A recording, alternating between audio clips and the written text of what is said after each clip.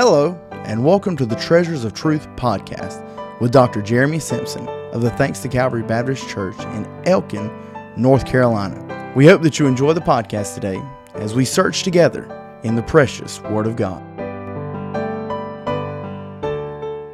Welcome to Treasures of Truth podcast. Brother Jeremy here.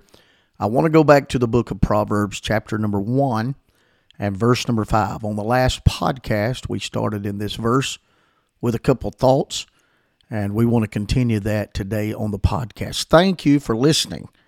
I don't say that a lot. I like to get right into the scripture most days, but thank you for listening. Thank you for joining Treasures of Truth podcast, and do me a favor if you would, share it with your friends. Share it on your social media, whichever social media you use, and share this podcast and let others know about Treasures of Truth, and I'd appreciate that. But thank you so much. Our audience has grown a lot over the last month, and I'm thankful for that. And this is number 189, episode number 189, part number 2 of the subject, a wise man. And here's what the Bible says, Proverbs 1:5, a wise man will hear and will increase learning, and a man of understanding shall attain unto wise counsels. And we begin on the last podcast talking about the wise man and how important it is for us to heed the Word of God.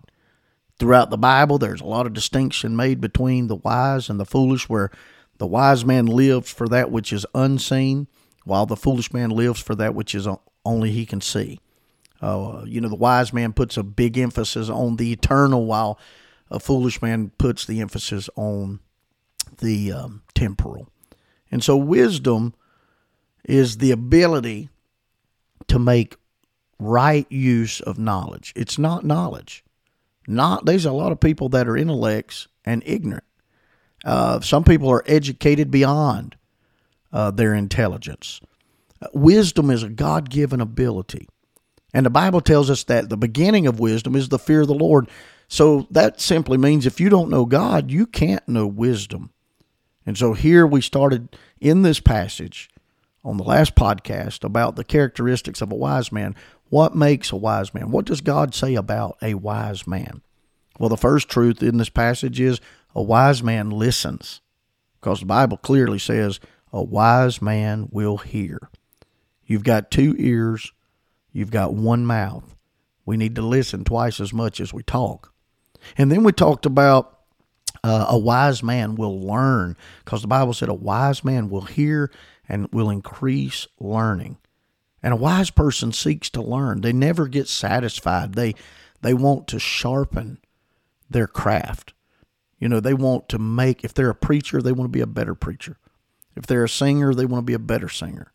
If they're a Sunday school teacher, they want to be a better Sunday school teacher. If they're a deacon, they want to be better. If they're a carpenter, they want to be a better carpenter. If they're a mechanic, they want to be a better mechanic. And it goes across the board.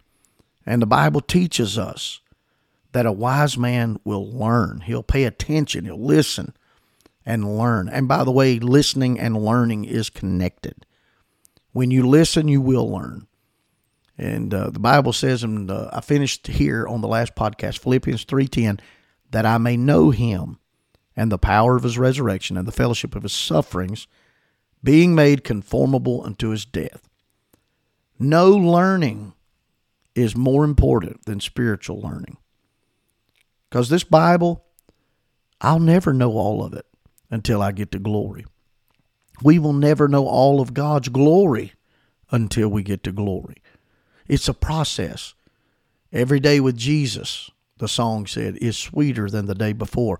So a wise man is someone who is a lifelong student of the Word of God, so that they can learn more and more about divine truth. Now watch this.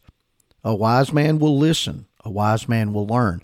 Listen to the verse. A wise man will hear and will increase learning, and a man of understanding shall attain unto wise counsels. So a wise man will learn and listen. But number 3, a wise man will be led.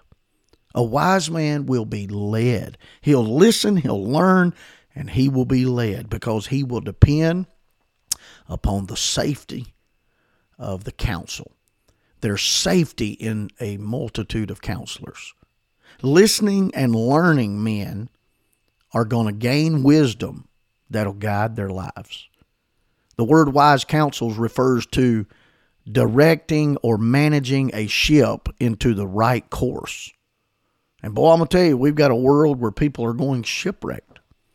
People have shipwrecked their lives because they've not listened to good counsel. A wise man will follow after those who've not made shipwreck. I've watched people's lives. I've tried to learn not only from my own experience. People say, well, experience is the best teacher. Well, I don't know if you can say that or not.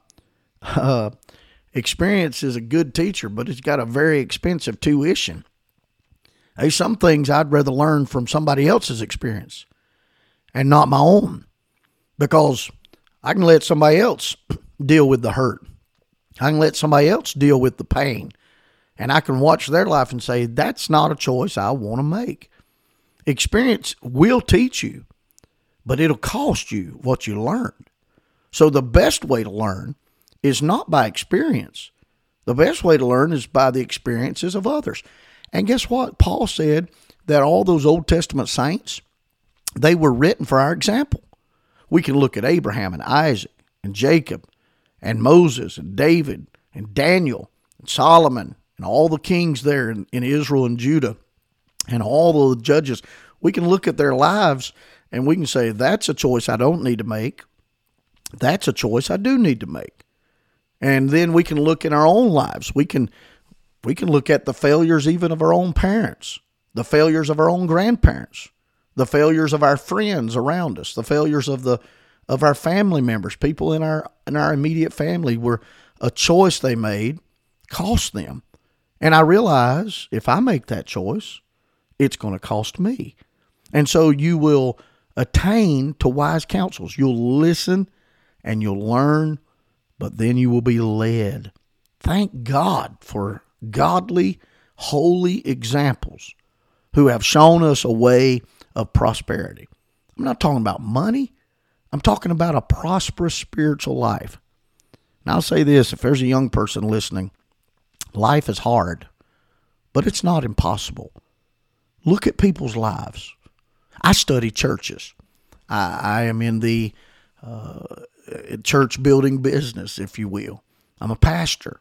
I want to see my church grow. I want to see it grow spiritually. I want to see it grow numerically. I want to see it grow financially. And so I watch churches. I watch ministries. I'll find myself many times during the week watching a live feed from somebody's church service and seeing what's good that they did, seeing maybe something that they had an error on, and something that could be improved. And it's not a judgmental thing or being critical. It's me watching and listening and learning and being led. Life is hard, but it's not impossible. Look at people's lives. Look at their marriages. Watch their children. And if you see a success, find out why there's a success. I was blessed as a child. My grandfather, Grandpa Simpson, was a preacher. Him and my grandmother, they were successful people. They loved the Lord. They lived good lives. They saw God bless their life. When my grandfather died in 1996, everybody in the family had been saved. Every descendant he had at the time of his death had been born again. And I watched that. I see my own dad and mom, and I see the successes they've had. And I see where God blessed certain things. And so I try to emulate that. I'm blessed with a good wife who had a mom and dad that's in the ministry and had a grandfather that was in the ministry. And they live successful Christian lives. And so we've tried to imitate and emulate those lives and make the choices. Have I made all good choices? I wish. Oh, Lord, I wish I could go back. Don't you wish you could go back sometimes and redo some of the mistakes you made, some of the boneheaded things you've done? Well, you know what? That's on me because I had the examples. But even if you say, well, I didn't have a grandpa that was a preacher, I didn't have a daddy that was a preacher, and so my life's not going to turn out right. The wonderful thing about this is you can study God's Word, and you can adopt someone in the Bible, a Bible character, and you can see where they made good choices and bad choices, and you can say, I'm not going to do that because I saw where that got Moses. I'm not going to lose my temper. He didn't get to see Canaan land, or he got to see it, but he didn't get to go in it. And I'm not going to follow what Abraham did when he went down to Egypt, but I'm going to follow his faith. I'm going to follow believing in God. And so you can look at different characters in the Bible and see where certain choices made a mess of their life, and another choice made their life turn out right. And so life creates a demand for wisdom. We have to listen, we have to learn, and we have to be led. This generation does not like authority. They do not want someone leading them. Everybody's about, I'm going to find my own way. I'm going to be my own self. That's foolishness. That's foolishness. Wisdom is being led. And there is a demand for wisdom in this life. James chapter 1, verse 5. Here's a very important verse of Scripture. If any of you lack wisdom, let him ask of God that giveth to all men liberally and upbraideth not, and it shall be given him. Do you see that? If any of you lack wisdom, and that's me. There's times that my flesh and this mind of mine desires the wrong things. I have to pray, God, give me wisdom. There are going to be times when we do not know exactly what choice to make or how to think about a given situation. We are in a state of lacking wisdom. There is a shortage of wisdom. It could be highlighted on so many different areas. Family issues. People lack wisdom. There's times when my children were growing. Jeremiah is now 20, I guess he'll be 27 in a few days. Lydia, when they were children, when they were teenagers, there were times I'm like, God, you got to help me. I have no idea what direction to go here. Family issues. Ask God for wisdom. Relationship problems. Work problems. Financially, we need wisdom. People are making poor decisions financially. I deal with this all the time. People have gotten themselves in a mess. Preacher, we need some counsel. And a lot of times I'll give the counsel, but they don't heed it.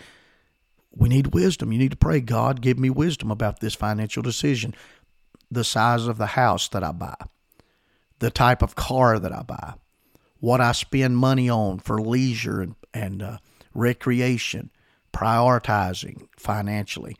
We need wisdom. See, we don't always have a clear handle on every intersection we come to in life. And the important thing to understand is if you do not face up to your lack of wisdom, you'll never ask for it. It's the arrogant person that thinks they never need counsel. It's the foolish person who refuses to admit their need for wisdom. Life has created a demand for wisdom. You've got to face these situations with the wisdom of God. When you don't know which way to turn, when you don't know what to do or what to think, you've acknowledged you don't have the answer. That's great.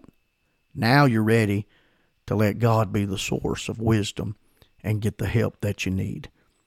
A wise man will learn, a wise man will listen, and a wise man will be led. Let's live that wisdom life. I want you to go out today and be salt and light. This world needs you. God left you here to help this world. It's dirty and dark. You can purify the area you live in. You can illuminate the area you live in. If you're listening to this in the evening, plan on purpose. I'm getting up tomorrow. I'm going to get filled with the wisdom of God's Word. I'm going to pray. I'm going to get filled with the Spirit of God. And I'm going to live a testimony tomorrow for Christ and be salt and light. Don't miss the next Treasures of Truth podcast. And until then, God bless you.